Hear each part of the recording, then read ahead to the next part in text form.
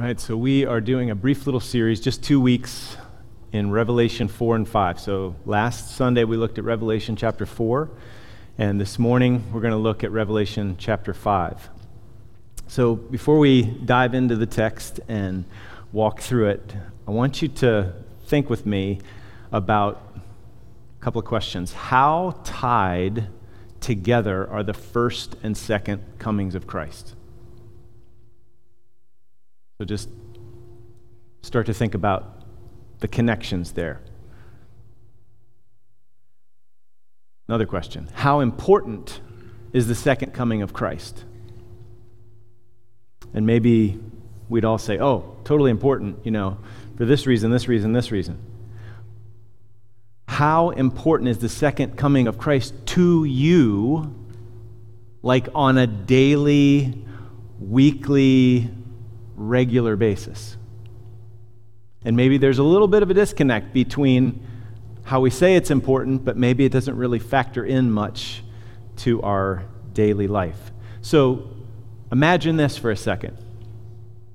What if you woke up this morning and found out the second coming was not going to happen?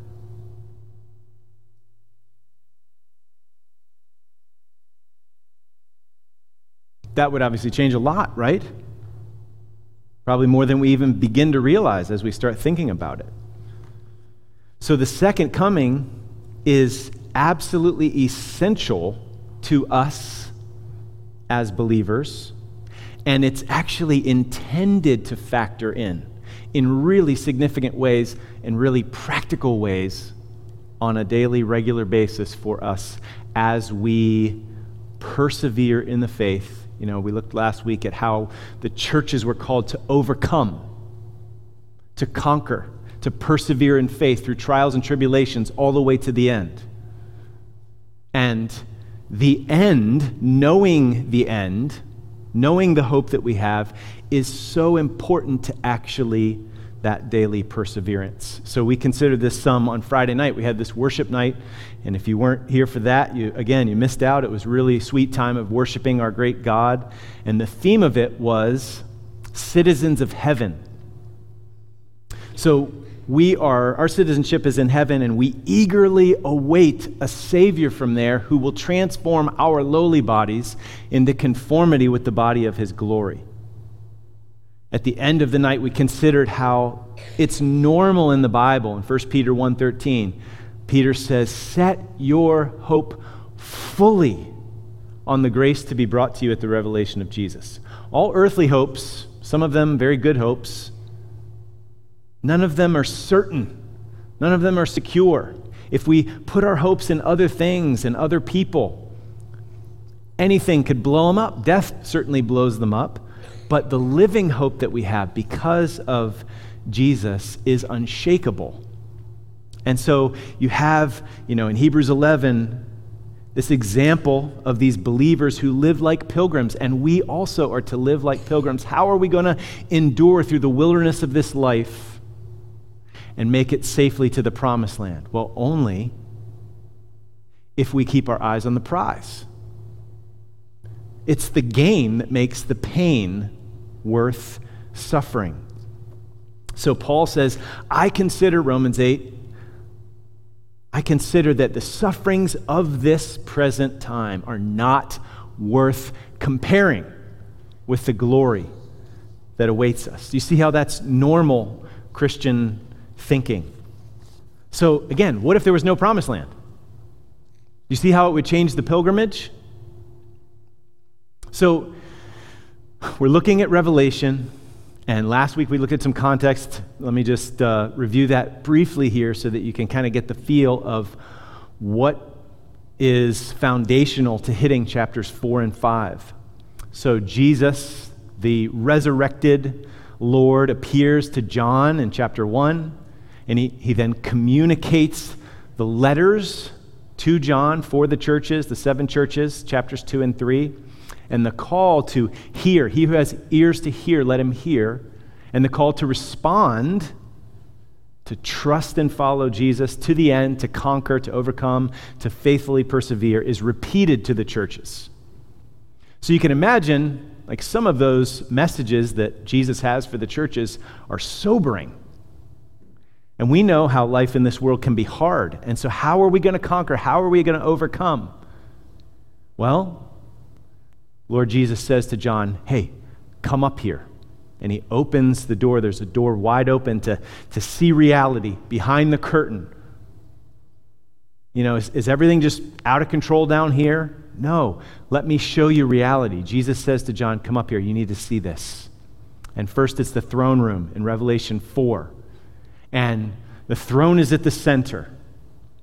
And the glory of God is seen in the fact that he dwells in unapproachable light. He is holy, holy, holy. And so if we're just left with chapter 4, we could be left with how in the world will we ever approach this awesome, holy, transcendent, glorious God. And how are we going to overcome? So we're primed and ready for the good news that we find in chapter 5 now. And so let's look and listen, and may the Spirit give us eyes to see and ears to hear as we consider this chapter. So, first point, a sealed scroll. Let's look first at verses 1 and 2. Then I saw in the right hand of him who is seated on the throne, the one in chapter 4, this holy, holy, holy creator God of all that is, I saw in his right hand a scroll written within and on the back, sealed with 7 seals. And I saw a strong angel proclaiming with a loud voice, "Who is worthy to open the scroll and break its seals?" So what is this scroll all about? Well, in the ancient world, official documents would be sealed to keep them from being tampered with, altered. And 7 seals is, this must be a really serious document, the document of highest importance. So this could possibly be something like a will or a covenant deed, but the bottom line is, written on this scroll are the secret purposes and plans of God for the rest of human history. The ultimate destiny of the universe is written on this scroll. So one commentator, easy for me to say, one commentator, Robert Mount, says, a scroll of unparalleled significance, filled to overflowing. It's written on the inside and on the back, and sealed with 7 seals to ensure the secrecy of its decrees. It contains the full account of what God in his sovereign will has determined as the destiny of the world. So the one worthy, the one able to open this scroll is able to both reveal its contents, but also execute the plan. Okay, so the issue is not just, what does it say? What does it say? The issue is, who has the ability to actually carry out the plans of God, to accomplish them? One who is worthy is needed. This is different than just sheer power, raw power. You've got to be worthy for this. So think of little, boy King Arthur, before he became king, and Excalibur, the sword in the stone. He was able to pull that sword out, not because of strength, but because he was worthy. So they put it back in, and the other knights that were, strapping and big, like, oh, I can pull this out if he can pull this up. And he couldn't pull it out because they weren't worthy. They weren't the one. I guess you could say anointed one, as it were. Or if you're a Marvel fan, like Thor with Mjolnir, the hammer. Anybody know what I'm talking about? Okay, I see those nods. Whosoever holds this hammer, if he be worthy, shall possess the power of Thor. So says Odin, his father. So, who is worthy? Well, let's look at point 2, verses 3 and 4, and we find a weeping apostle. And no one in heaven or on earth or under the earth was able to open the scroll or to look into it. And I began to weep loudly because no one was found worthy to open the scroll or to look into it.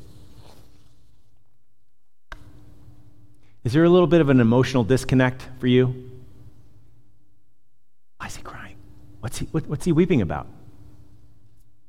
Anybody? Emotional disconnect? I mean, there was for me. This is kind of why I was meditating on this summer. And then I realized what's going on here, and okay, this is really powerful.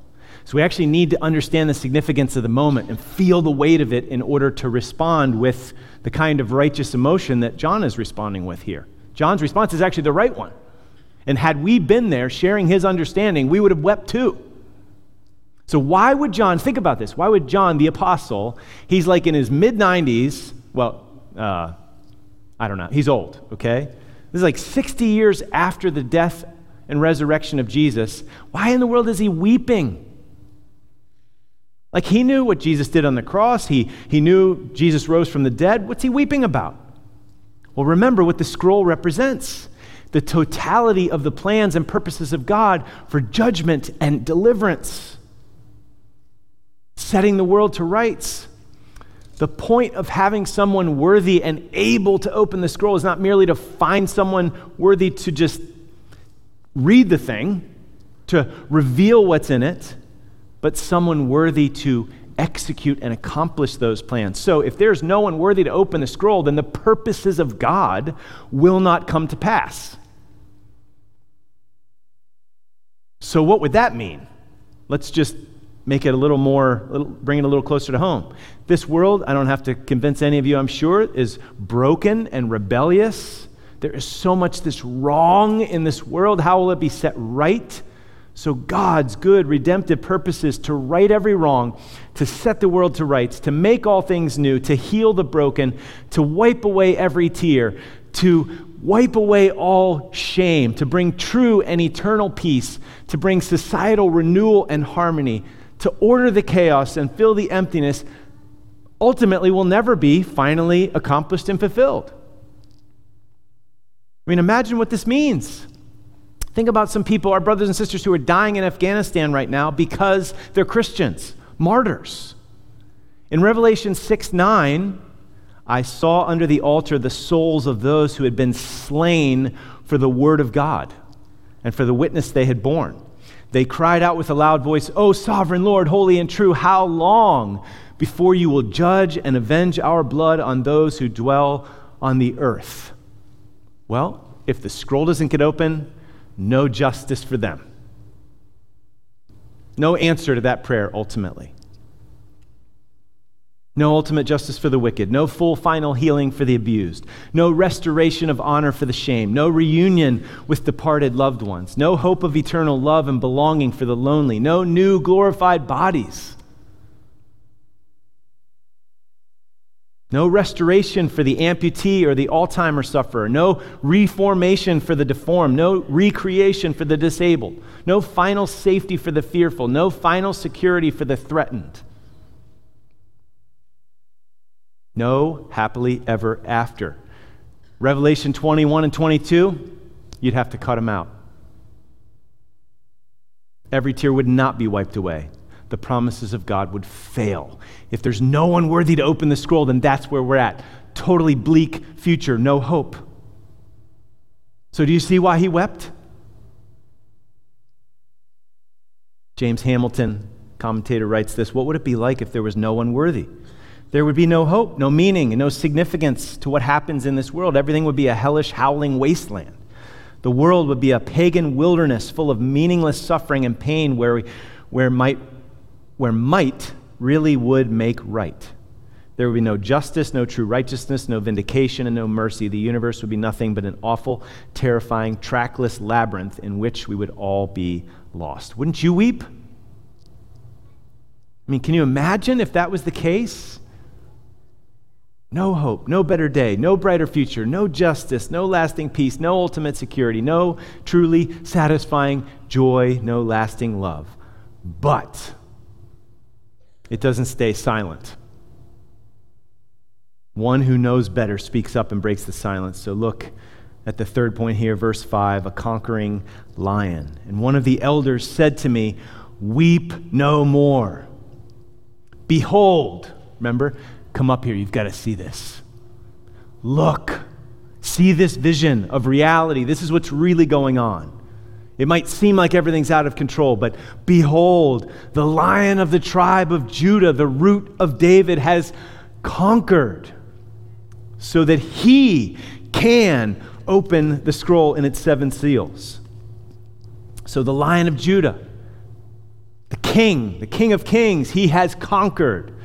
And because he's conquered, he is able, he is worthy to open the scroll. And if he has conquered, then we have hope by his grace that we can conquer. Remember chapter 3, verse 21? So the end of the last letter to the churches, before you head into the throne room, says this: the one who conquers, I will grant him to sit with me on my throne. Jesus speaking to the churches. The one who conquers, I will grant him to sit with me on my throne, as I also conquered and sat down with my Father on his throne. We, brothers and sisters, can conquer, we can overcome, we can persevere in faith through trial and tribulation because he first conquered for us.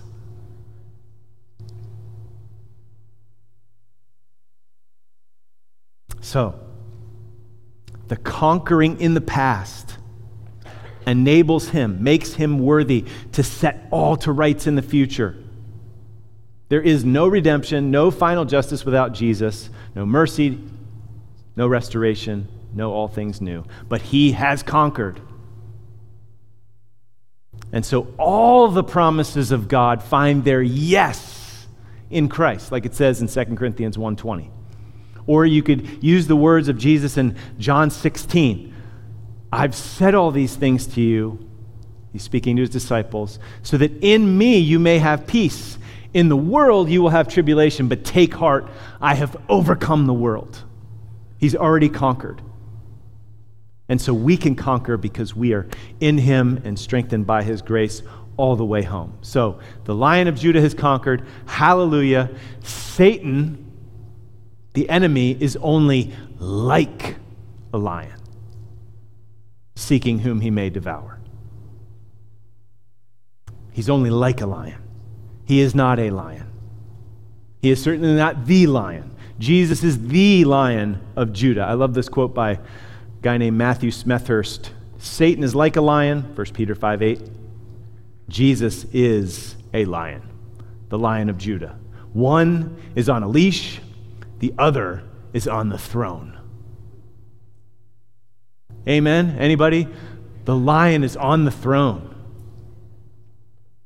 So all other kings and authorities, no matter how powerful, are nothing compared to the Lion of Judah. I love this story that a guy named Dale Ralph Davis, he's an Old Testament commentator, he tells this story. James VI of Scotland was notoriously rude when attending worship services. This is obviously a while ago in Scotland. On one occasion, he was seated in his gallery with several courtiers while Robert Bruce preached. In his usual form, James began to talk to those around him during the sermon. Bruce paused. The king fell silent. The minister resumed, and so did James. Bruce ceased speaking a second time. Same result. When the king committed his third offense, Bruce turned and addressed James directly. It is said to have been an expression of the wisest of kings. When the lion roars, all the beasts of the field are quiet. The Lion of Judah is now roaring in the voice of his gospel, and it becomes all the petty kings of the earth to be silent. So the lion has conquered, and he is worthy to open, to reveal, and execute the plans of God. But we should ask, what kind of victory was it? He conquered, okay. What kind of victory was this? How did he conquer? Did he just pounce on all his enemies and just overcome them by sheer force? And how he conquered shape how we conquer? Is there any connection there? So let's read on verses 6 and 7 of chapter 5. and look at the slain lamb. We just looked at the conquering lion. Now let's look at the slain lamb. Verse 6. And between the throne and the four living creatures and among the elders, I saw a lamb standing as though it had been slain, with 7 horns and with 7 eyes, which are the 7 spirits of God sent into all the earth. And he went and took the scroll from the right hand of him who was seated on the throne. So, just again, the scene here, try to enter into it before we answer that question, how did he conquer? Let's just note how shocking this is. And again, James Hamilton says it well. This is breathtaking audacity. This lamb marches right up to the Father, seated on the throne, surrounded by the 4 living creatures crying, "Holy, holy, holy," in full view of the 24 elders, and just takes the scroll. Crucified, dead, buried, raised, now he assertively takes the reins of history. Jesus takes the scroll that describes the events of the end, whereby all the wrongs will be set right, all injustices accounted for, all crimes avenged. He takes it from the right hand of the Father, and the Father doesn't resist him. The 4 living creatures don't object, and the 24 elders do not stand in his way. Jesus is the central figure in the history of humanity. Jesus controls your destiny. He controls the destiny of every individual on the planet. And he's a lamb. The lion is the lamb. So this is echoes of Daniel 7. We won't have time to take a look at that, but look at it later on. And his lamb-like nature reveals how he conquered. His conquering victory was not by way of raw power, like I mentioned. It's by way of humble self-sacrifice. So listen, think about this. This is the universe in which you live. This is ultimate reality behind the curtain. Who's in control? Where we came from? Why we exist? Where we're headed? The ultimate display of the power of God was actually through the weakness of God. Raw power and coercion is the MO of the devil. And all the wicked dictators, rulers, kings who've imitated the devil's ways and means. Our God, the true God, the one and only living God, is different. What is God like? Look at Jesus. What did he say to his disciples? He called them to him in Mark 10. You know that those who are considered rulers of the Gentiles lord it over them, and their great ones exercise authority over them. But it shall not be so among you. Whoever would be great among you must be your servant, and whoever would be first among you must be slave of all. For even the Son of Man did not come to be served, as though he needed anything, but he came to serve and to give his life as a ransom for many. He came humbly. He took on flesh and became like a servant, a slave, even to the point of death on a cross, because all we like sheep had gone astray. We've all turned, each one, everyone, to his own way. And the Lord laid on him the sacrificial, substitutionary sacrifice, substitutionary atonement, laid our iniquity on him. He was oppressed, he was afflicted, he opened not his mouth. Meekly, humbly, he went to the cross. Like a lamb that's led to the slaughter, like a sheep that before it shears is silent, so he opened not his mouth. The lion, the conquering lion, is the lamb. He's the Passover lamb. He's how our sins are forgiven and atoned for. His blood covering our sins so that we can be reconciled with God. The Lamb of God who takes away the sin of the world. So total self-sacrifice is how Jesus conquered. The greatest victory this world has ever known was won by willing sacrifice. The glory of God's power is most ultimately displayed on the cross. Power through weakness. So I'll ask the question again, does that have any bearing on how we conquer?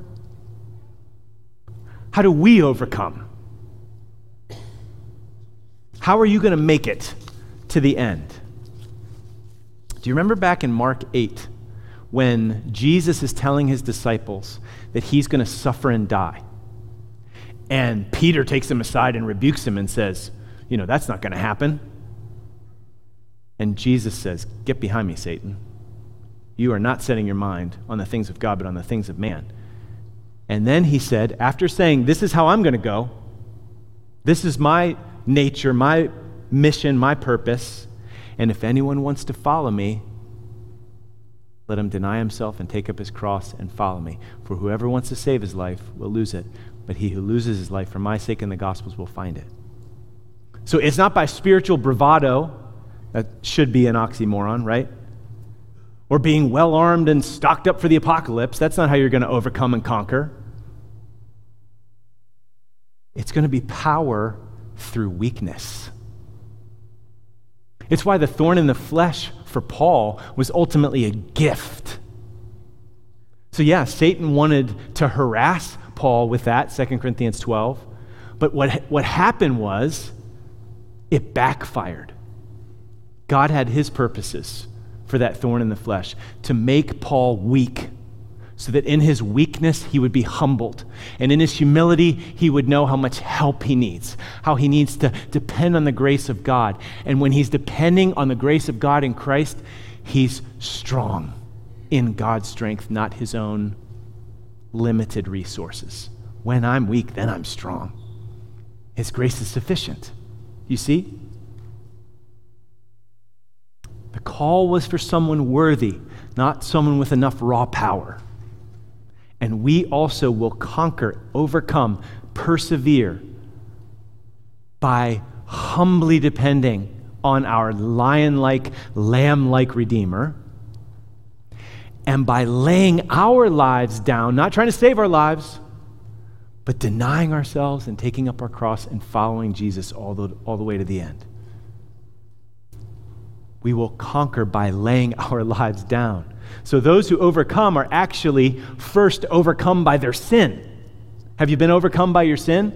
Like Isaiah in Isaiah 6, "Woe is me, I am undone, like I am, woe. Condemnation, judgment is what I deserve." And then you hear the good news of the gospel and how good your Savior is, how good Jesus is, the only true and living Savior, and you're overcome by his grace and his love and his mercy and his humble self-sacrifice. And we start to embody the Beatitudes, for instance, because that's what it looks like to live in his kingdom and follow him. Blessed are the poor in spirit. We recognize how needy we are and we rely on his strength and grace. I mean, just think about how Jesus exhorted the churches in Revelation 2 and 3. How were they to keep going and persevere? Well, repent. Recognize how needy you are. Repent. Sinful you are. Repent. Don't fear what you're about to suffer. Be faithful unto death, and I will give you the crown of life. Turn from sin, false teaching. Repent, come back to your first love.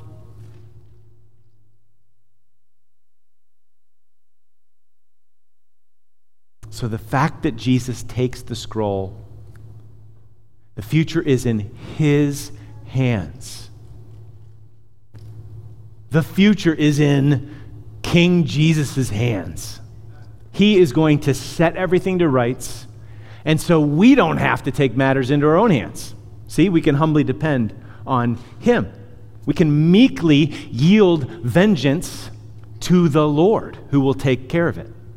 We can forgive those who sin against us. We can bless and pray and do good to our persecutors. Think about how needful this is for our Afghani brothers and sisters.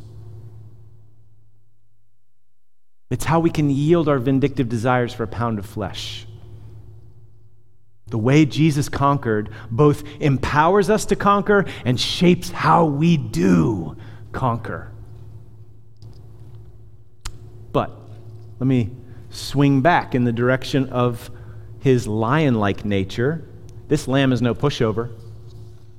He's meek, but he also said, "No one takes my life from me."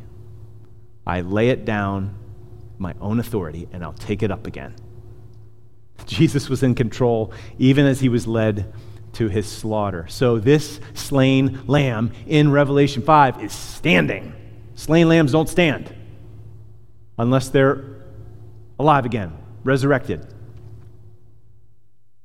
And has 7 horns.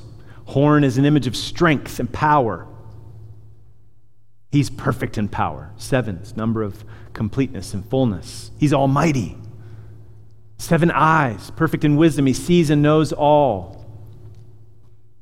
And the fullness of the Spirit is on him to accomplish all of the plans and purposes of God. So as in, apocalyptic elsewhere, in case you're getting thrown off as you try to picture this, Robert Mount says this, here as elsewhere, we're dealing with visions that were meant to stir the imagination, not yield to the drawing board. Okay? It's actually characteristic of apocalyptic is, weird visions and moving from one metaphor, mixing metaphors and all of that. But the point is, he is lion-like, he is lamb-like, and the lamb is standing, and the lamb is powerful, and he sees and knows everything. So Jesus, the Lion of Judah, the Lamb that was slain, perfect in power and wisdom, has taken control of this world's destiny. Isn't that good news? Jesus is in control of your destiny and my destiny and everyone's destiny. Like, what better hands to be in today and every day? Aren't you glad that your future is in omnipotent, nail-pierced hands? Maybe that's something we should remember and take into the week. Your future, my future, is in omnipotent, nail-pierced hands. So, how should we respond?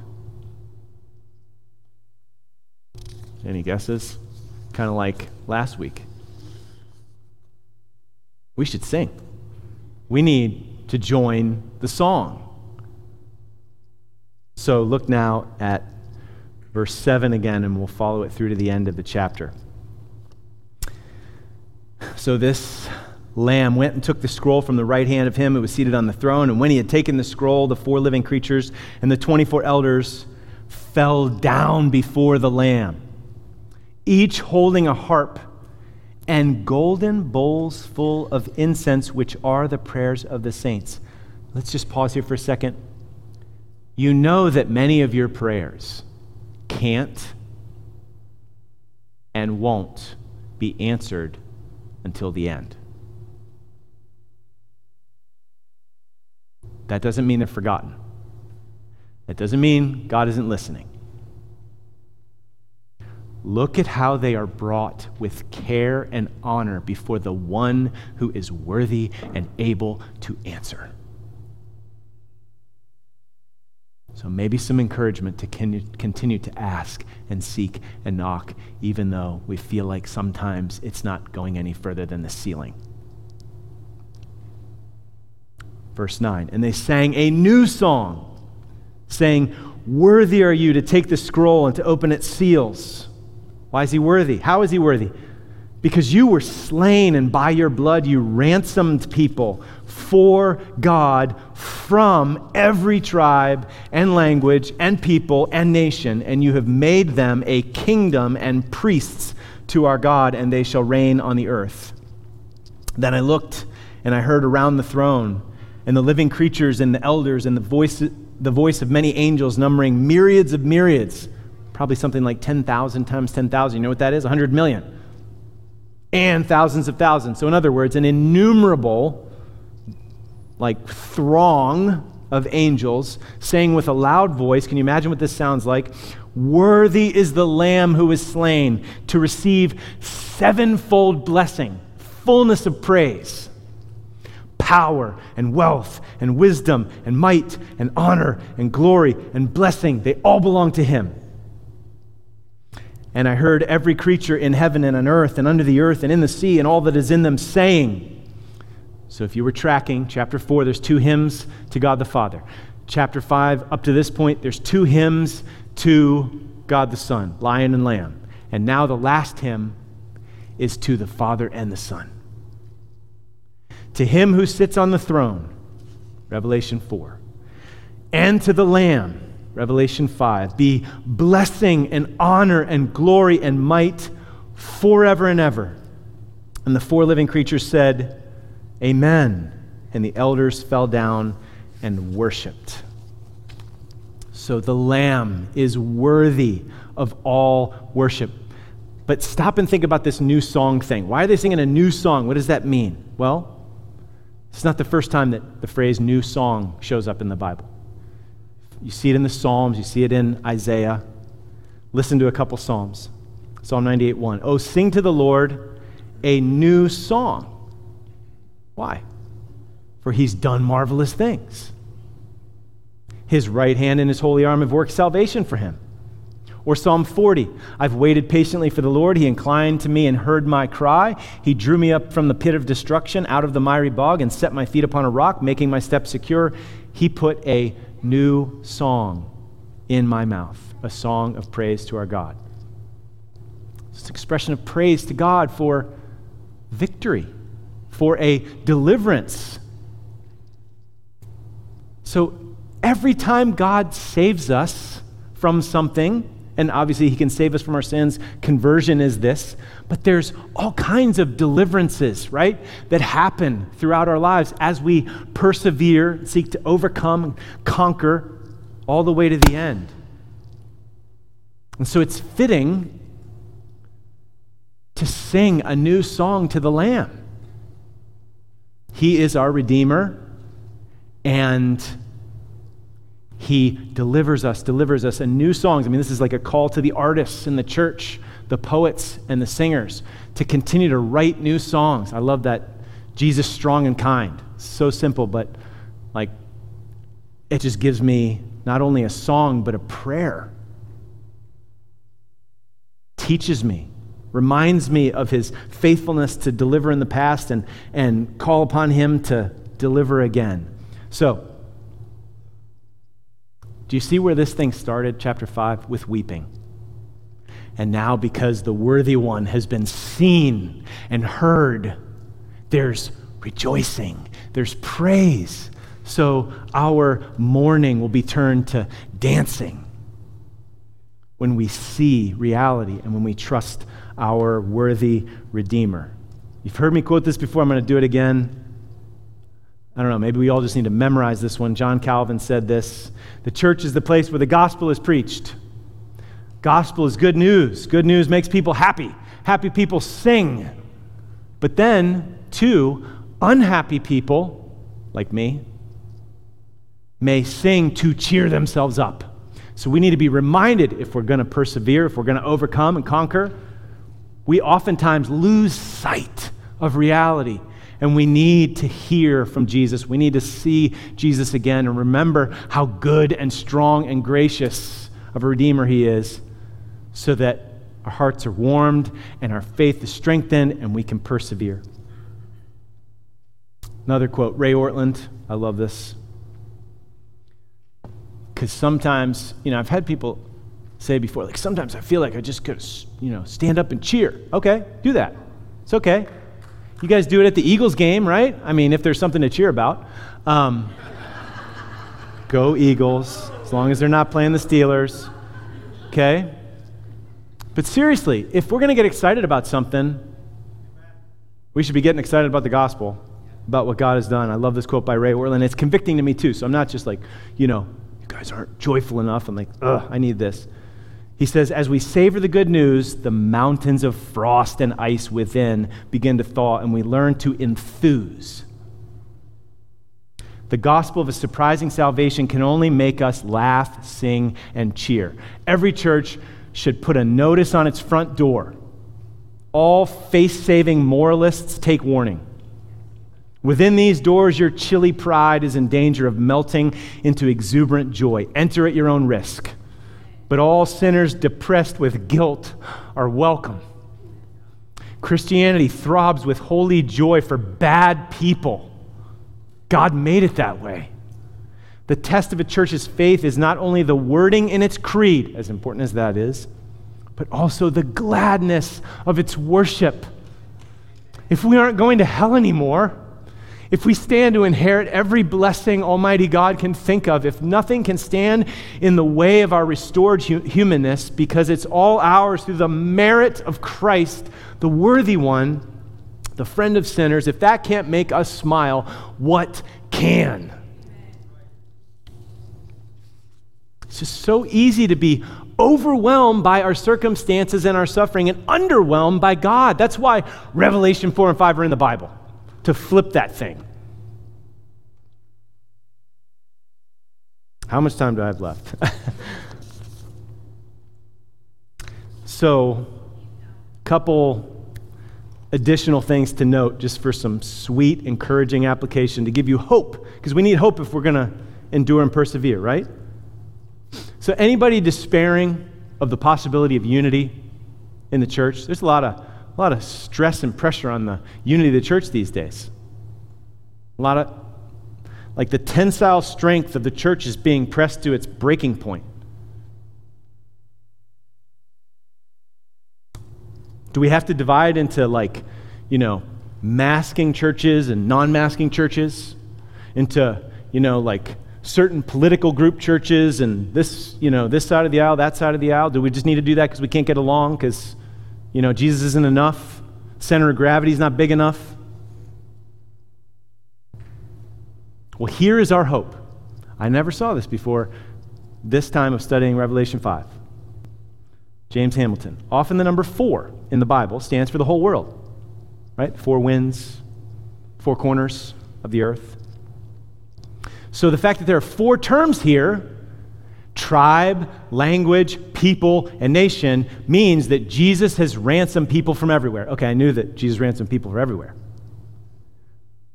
But do you see, this is the whole purpose, is bringing all of those people together. The gospel, he says, levels all notion of racial superiority because it declares that all people stand in the same need of the Savior. So if we center on the Lamb, let's worship the Lamb. Let's follow the Lamb. Revelation 14:4 says, it is these, the redeemed, who follow the Lamb wherever he goes. Oh man, wouldn't that be great if people think of Bethel Baptist Church and they're like, they just follow the Lamb wherever he goes. That'd be great. Think about it. Our Savior chose Matthew, the tax collector, sellout, and Simon the Zealot to be his disciples. What? How in the world are they going to get along? That's like opposite ends of, talk about polarity. He came for Jews and Samaritans. He came for Jews and Greeks. He came for Hutus and Tutsis. He came for Israelis and Arabs. He came for people with political differences and different views on vaccines and masks and on and on and on. Revelation 5:9. You were slain by your blood. You ransomed people for God from every tribe and language and people and nation, and you've made them a singular kingdom. And they will reign with you, and they will worship you together because the Lamb is the center. Same thing in Revelation 7:9. So listen. Let's pray. Your will be done on earth as it is in heaven. What's the heavenly vision? Everybody on their faces before the Lamb, together, worshiping the same Redeemer. May that kind of worship, may that kind of unity with beautiful diversity be represented on earth as it is in heaven. And obviously the mission theme. It's Gospel Mission Sunday, Missions Emphasis Sunday. So he redeemed people for God from every tribe and language and people and nation. So we need to go to every language, people, tribe, and nation with the gospel so that all those worshipers can come home. So may the Lord bless your ministry in Liberia and bless Colleen and Greg and bless us because we are accountable for our neighbors. So Revelation 5 is a call to join the song of heaven. Richard Bauckham says this: doxologies with their confession that glory belongs eternally to the one who is addressed were a Jewish form of praise to the one God.